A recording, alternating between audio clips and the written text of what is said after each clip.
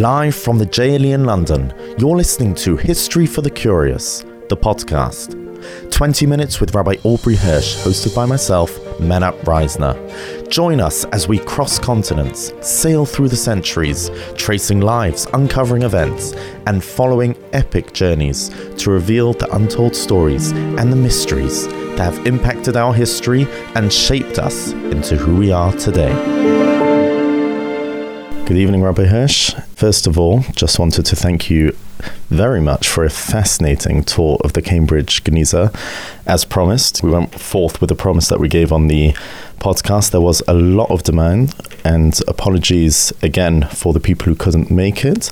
Hopefully there will be a follow-up session, but the feedback has been fantastic. Okay, the attendees had no idea that around the corner you can literally hold history that isn't anywhere in the world. So that was very enlightening, informing, and they very much enjoyed, so thank you for that.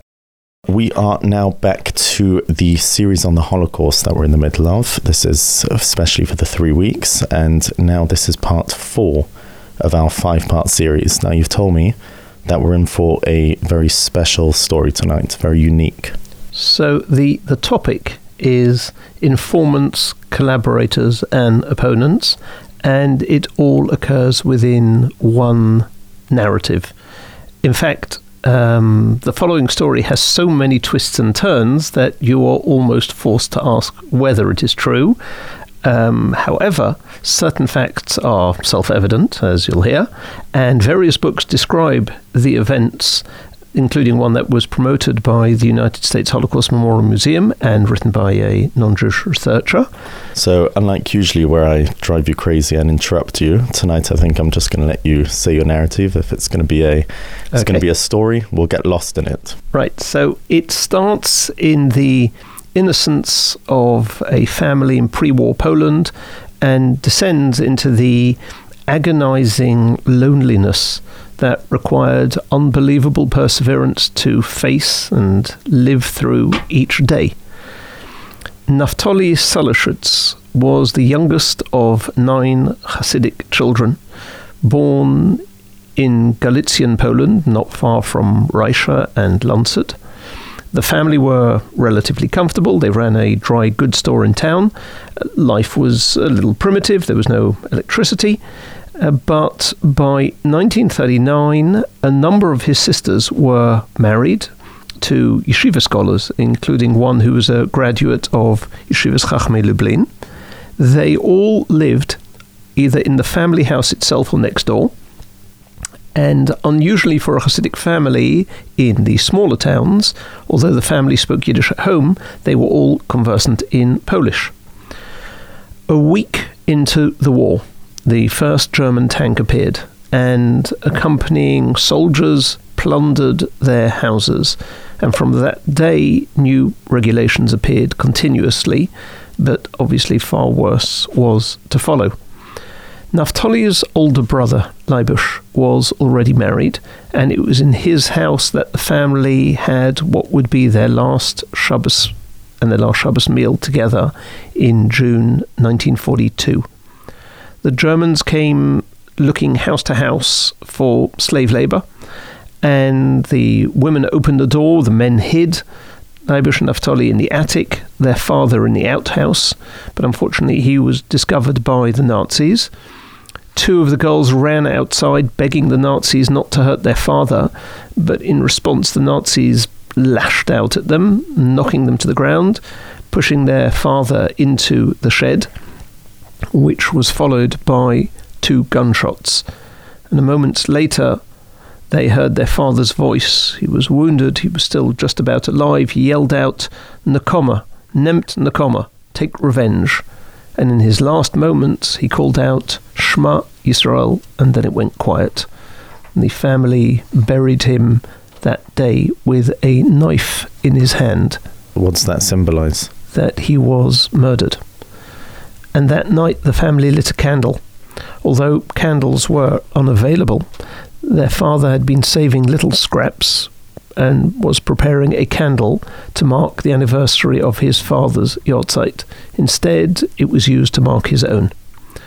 A few weeks later, the family was deported to a larger town, but the Nazi commandant announced that he was looking for 100 able-bodied men to demolish the former Jewish district of Kolbasov. This group included Naftali and Leibush, and they were led away from the rest.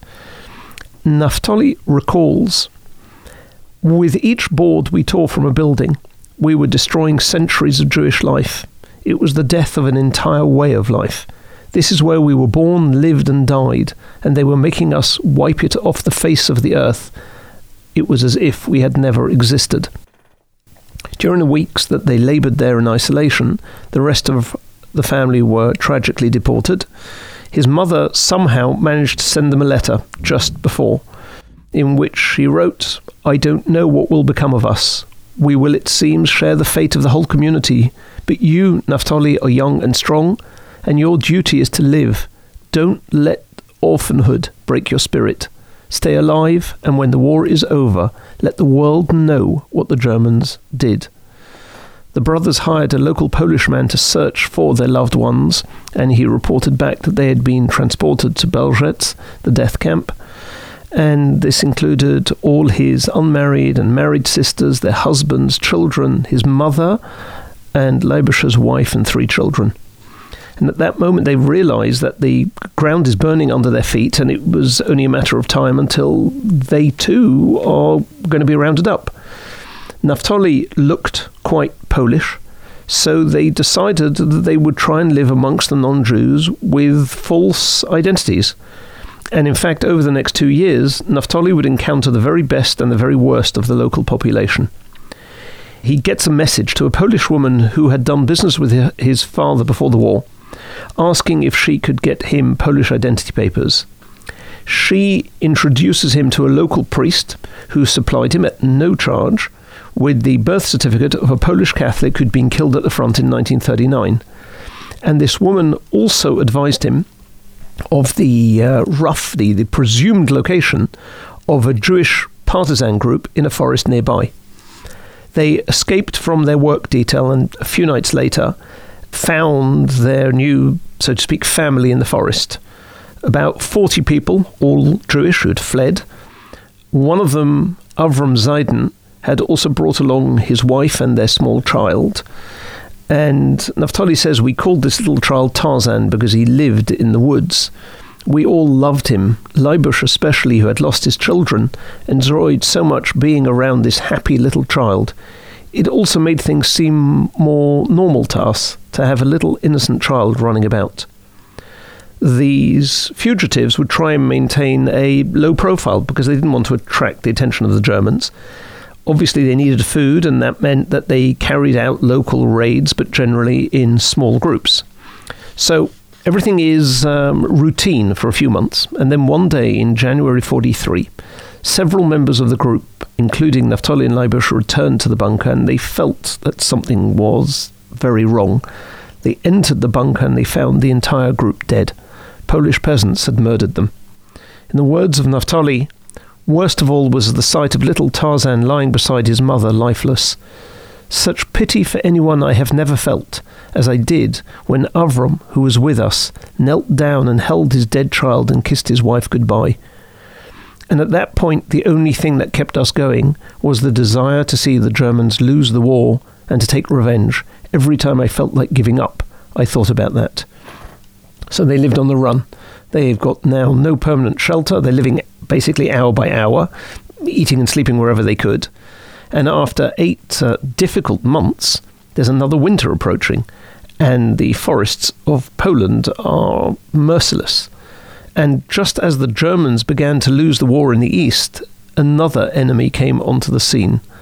The nationalist Polish Home Army Resistance Movement, known as the AK. The head of the AK gave an order in late 1943 that they should kill all Jewish Bolshevik bandits, which was basically interpreted to mean any Jew on the run. And gangs began to roam the forests. But just then, as their future was, looking particularly bleak, Naftali found out that one of the local AK commanders was a boyhood friend called Staszek. He'd sat next to him in school, for years. So he hopes that he'd be allowed to fight in this Polish partisan brigade. I mean, after all, they did have a common enemy in the Germans. So they make contact with great trepidation. They're literally putting their lives on the line. They meet, and Staszek appears welcoming, but his brother Jacek seemed more of a threat. And one evening, shortly after they had arrived at this partisan camp, Staszek came to Naftali's tent and asked him for his flashlight for a minute. So Naftali hands it over, and suddenly all the lights go out, completely dark, and there were 4 gunshots in quick succession, and Naftali fell backwards, knowing that he's wounded.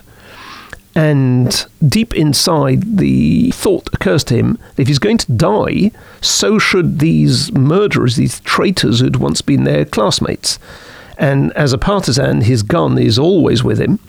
So as Naftali lies on the ground, he fires 2 shots at Jacek. And after the second shot, Jacek falls. And in the glare of the gun flashes, the brother, Staszek, turned and ran. And as he did, Naftali pulls the trigger again, and this bullet hits him in the back. Naftali writes, "It was silent and almost dark. We were barefoot. I was wounded. I didn't know how badly, and we were terrified. We ran as fast as we could. I remembered there was a fence, that we ran through that and a small brook.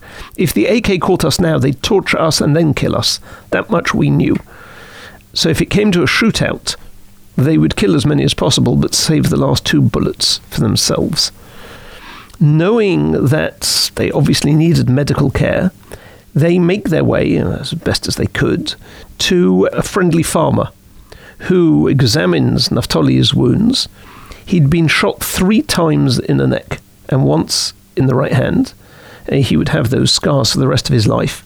But by some miracle, he's alive and walking. So the farmer does his best. Then he gives them some old clothes and shoes. But Leibuscher's feet were too large for the shoes, so he had to remain barefoot in the snow. They cross a pond that was only partly frozen, and Leibuscher's feet break through the ice, and his feet are sliced to ribbons. But they can't wait. If they delay, they will get killed. And their medical condition is only the start of their problems, because having killed 2 sort of ranking members of the AK, they're now wanted men, and the AK place a reward of 100,000 zlotys on Naftali's head, which means that their real hope for survival, their only hope for survival, is with the Russians. Eastern Poland was where the fighting was taking place. The front line was near, and roads by that time were actually jammed with retreating German soldiers, tanks, equipment. So having nothing to lose, Naftali decides he has to find the Russians before either the Germans or the Poles find him. And he crosses no man's land into enemy lines. He's stopped, he's interrogated by the Russians, and he's eager to fight and take revenge. He's eager to prove, his worth.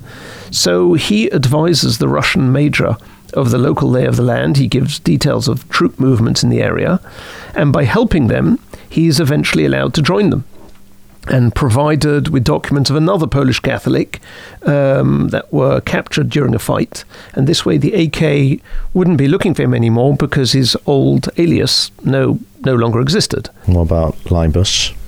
He's given temporary shelter, and he would survive and regain the ability to walk. Incredible. How was he able to do it? To summon up the courage, the strength to move on? Well, in fact, there is even more to come. He becomes part of the Polish regular army under Russian overall command. And a number of months later, he transfers, or he was moved, into army intelligence. And he becomes eventually a captain in the army. But as he puts it, the loneliness was indescribable. All his family have now been killed. But as a uniformed Polish army officer, his identity as a Jew is obviously completely under wraps, complete secret. He is able to help many Jews who are still in great danger. As an example, one day a Polish peasant came to him and offered to show him where a Jewish family was hiding. It was a husband, a wife, and 2 little boys. And the Polish peasant said, "I just want their clothes as a reward after you kill them." So Naphtali hides his obvious anger, and he takes the peasant out onto the frozen ice of the Vistula River. He cross-examines him and gets the details not just of this one Jewish family, but the names and locations of other Jews in hiding, and then he finishes off this peasant with 2 gunshots. As he put it, the man kept saying, "But you know, the Polish army was going to clear Poland of all its Jews," which gives you an idea of what life was like even in the aftermath of the war. So Naphtali rescues this family, and he made arrangements for them to be taken to a safe place. I guess this is one of the ways he was able to move on, considering. Yep, this was, worth living for, protecting Jews who would otherwise have been murdered. But then he's given his most dangerous mission.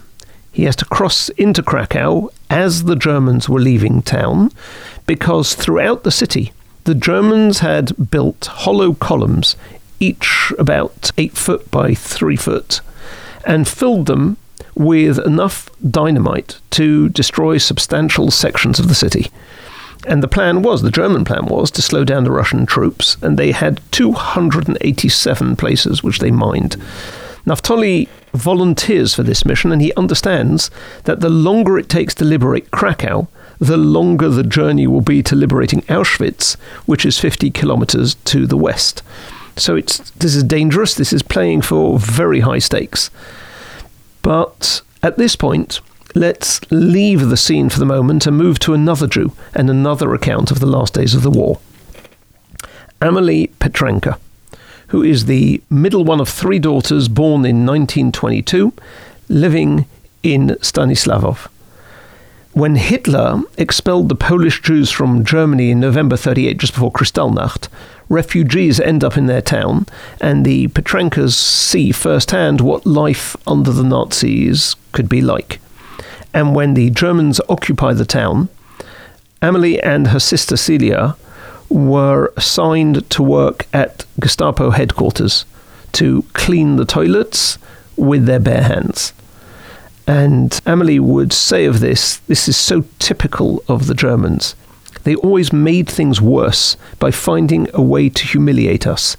They wanted to break us, not just physically, but mentally, and rob us of dignity. But the price for defiance was high. Celia was the first in the family to learn how merciless the Nazis could be. One day, a group of Hungarian Jews are imprisoned in the courtyard of this Gestapo building, and they're crying out for food, for water. And when she thought no one was looking, Celia took the little food that she had and pushed it through the bars. She is caught, she's imprisoned, and Amalie hears, she rushes to the officer in charge. She begs him to get her sister released. It's all in vain. And along with the other imprisoned Jews, Celia is taken and is shot. She's in an unmarked mass grave somewhere in Poland. In an interview, Amalie added, "I want to tell you that after Celia was taken away, my mother's chestnut hair turned completely white overnight. She was 41 years old.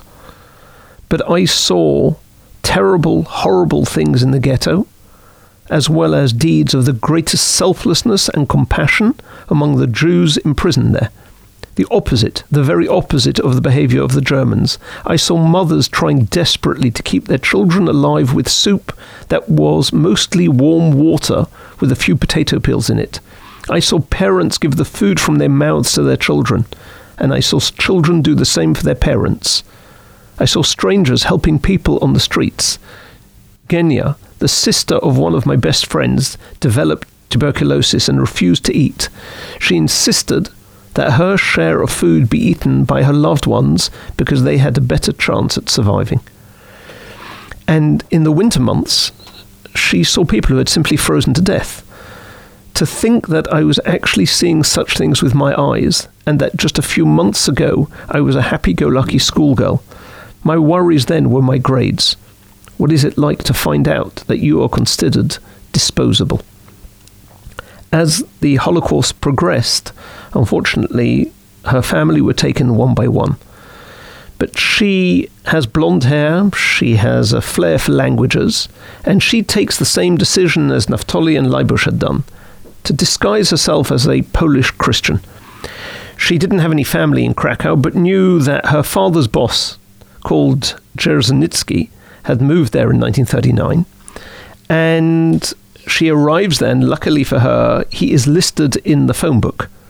So she goes to his home, she knocks on the door, and his wife answers the door and let her in.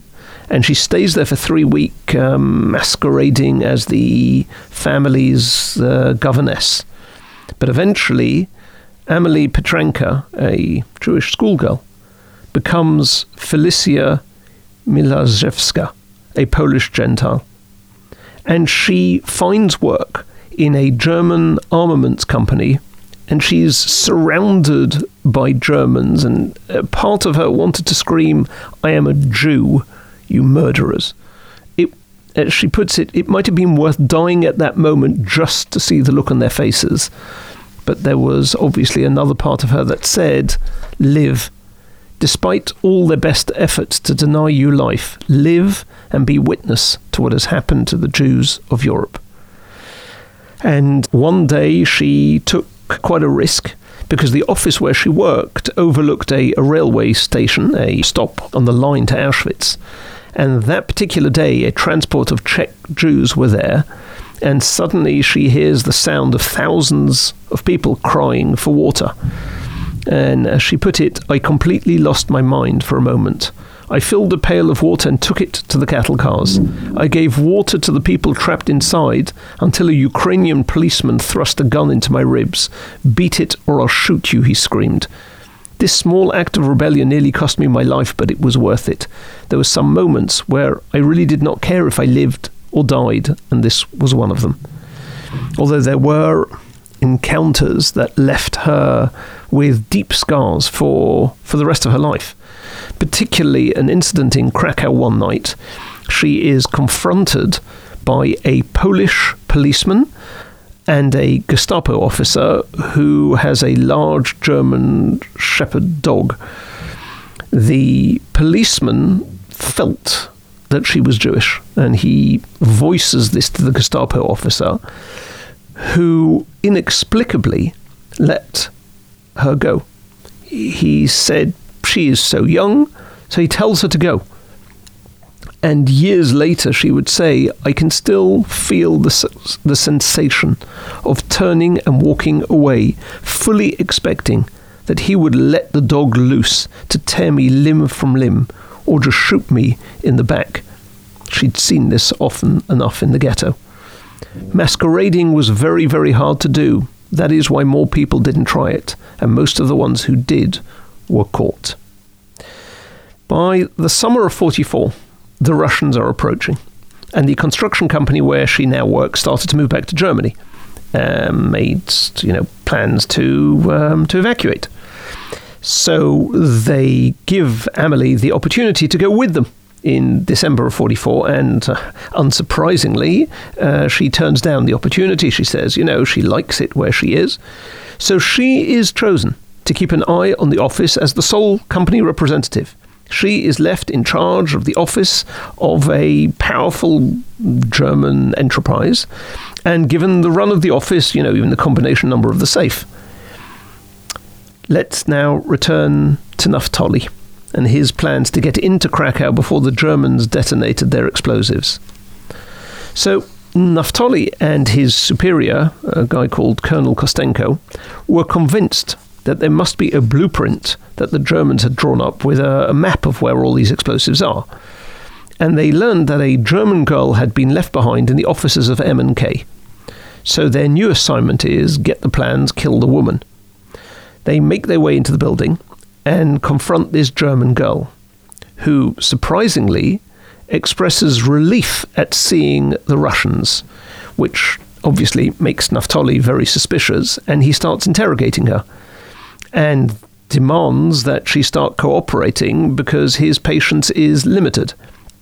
In fact, he takes off his coat so that his revolver is apparent to everyone in the room, and he stands there with rage on his face, and she continues to protest that she isn't German. So he walks up to her close and says, "Did you make up your mind what nationality you are?"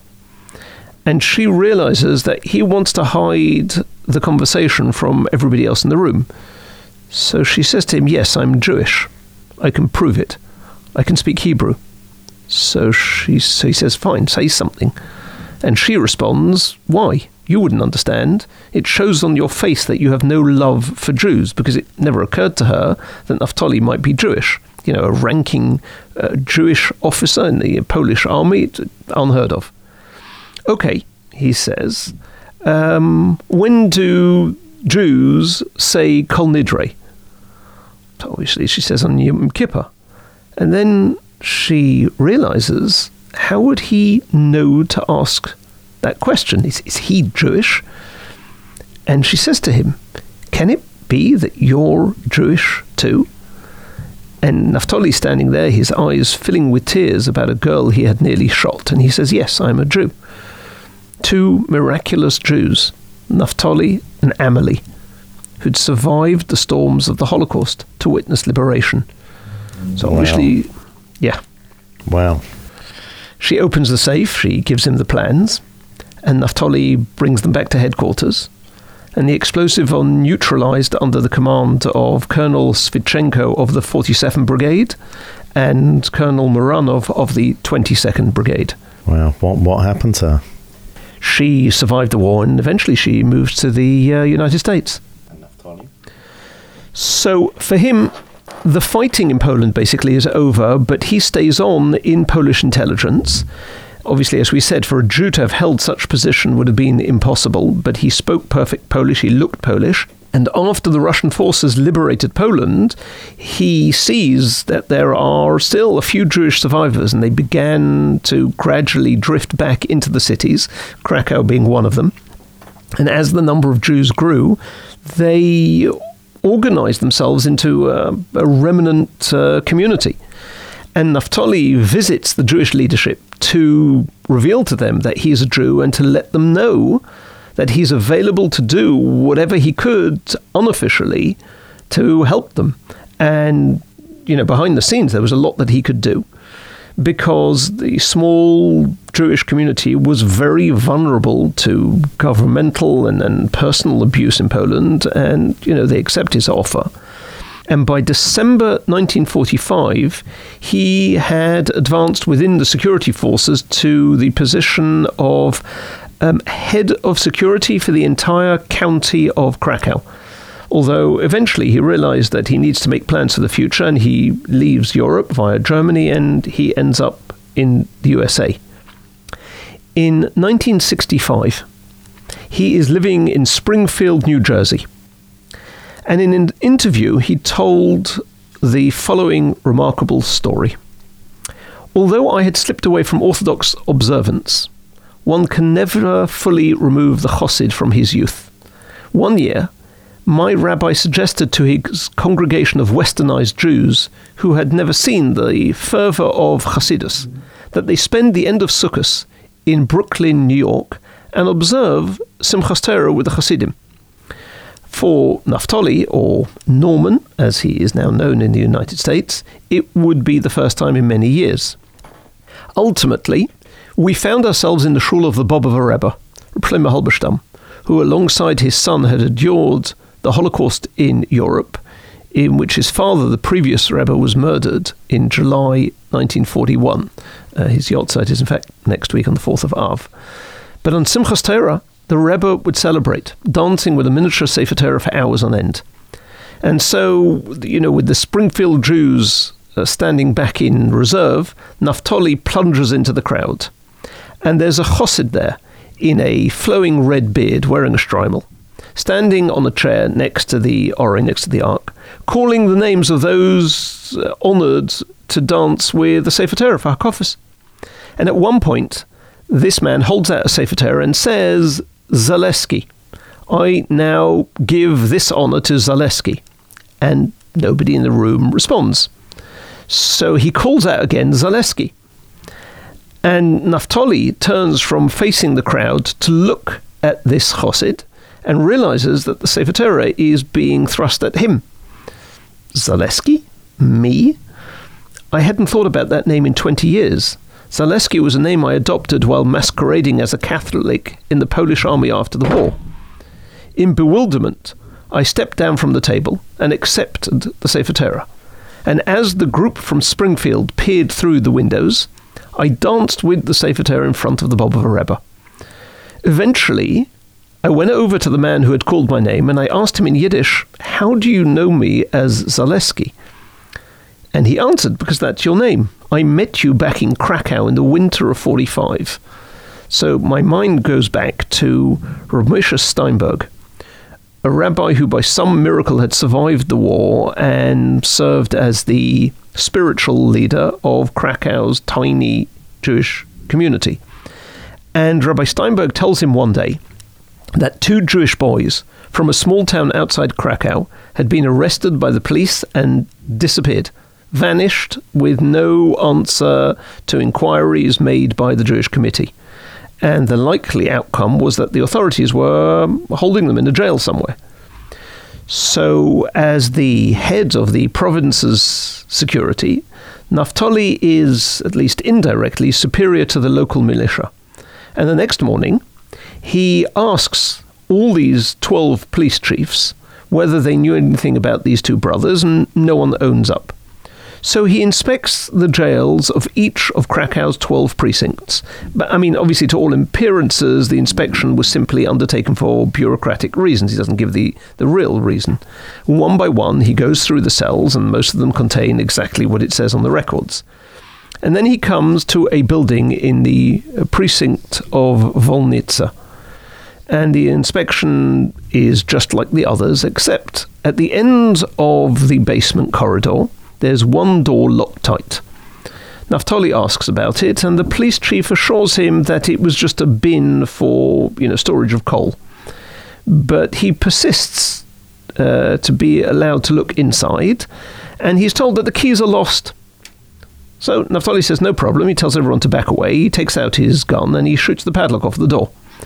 The door swings open, and he sees in the dim light 2 filthy figures, the 2 missing Jewish boys that he was looking for. Now, the police chief is, worried about what will happen to him, and he makes up excuses about confused paperwork, lost records, and Naftali berates him for his incompetence and for much worse. And then he says, listen, just clean them up, get them to my headquarters, I'll take care of this matter myself. And the police chief is relieved that, he's not going to hear anything more about it. And by the day's end, the prisoners are there. And you can imagine the relief they felt after having been beaten and locked up for 2 weeks when they are told by Naftali that Rabbi Steinberg had sent him and that he was Jewish and he was going to get them out provided they left Krakow's territory and he never saw them again. This Chassid in the red beard giving out the Hakofis says to Naftali, I was one of those boys. So Naftali says to him, how in the world did you recognize me? I don't know you at all. And the Chassid answers, I could never forget your face. I have constantly thought about how we were saved from that coal bin. And the minute you walked into this shul, I knew it was you. And he said to me, in Krakow, I had been an adult, clean-shaven then, clean-shaven now. But the Chassid had been a kid who'd matured, grown a beard. He now was wearing a Hasidic garb, and he was virtually a different person from the one who'd been set free. So while the people from Springfield, New Jersey stared through the window of the shul, Naftali, who had danced with the Bobova Rebbe, hugs and embraces this Chassid, his eyes shedding tears of joy. You can't even fathom such a reunion. 20 years later. Wow. I mean, it was just an incredible feeling for both of them, but, overwhelmingly for Naphtali. He's saved this person's life. I have, however, deliberately left one part of this amazing story out. Let's go back to Naphtali and Amelie in that construction factory in Krakow in January 45.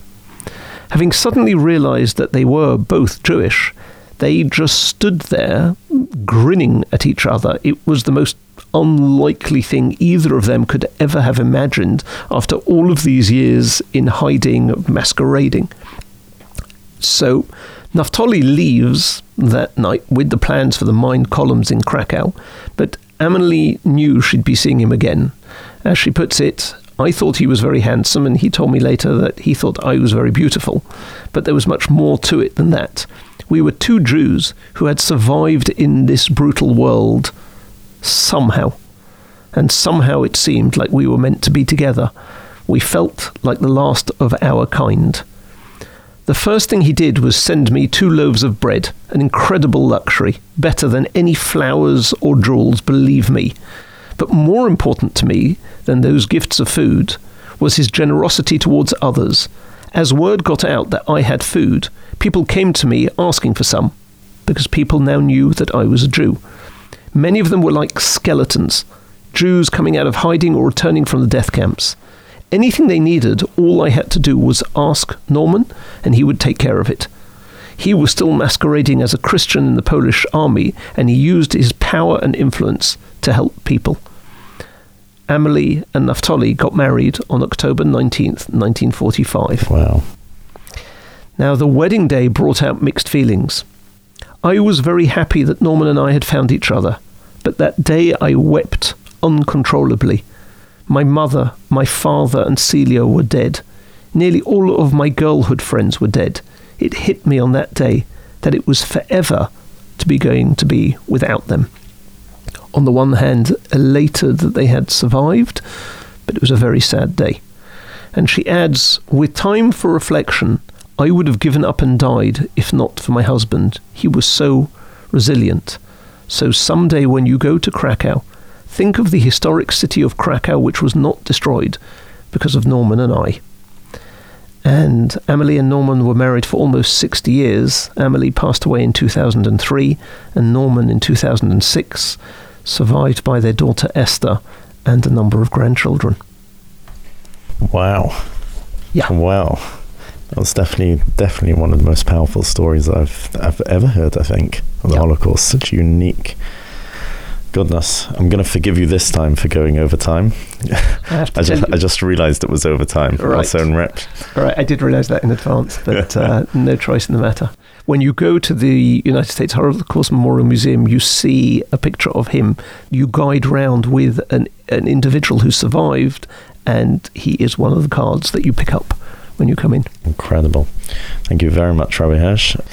Please join us for next week as the final episode. I'm a bit speechless after that story. Right. For the final episode of the Holocaust series. As usual, any feedback, comments, questions can be sent to podcast@jd.org.uk, and Rabbi Hirsch will try and address them in subsequent podcasts.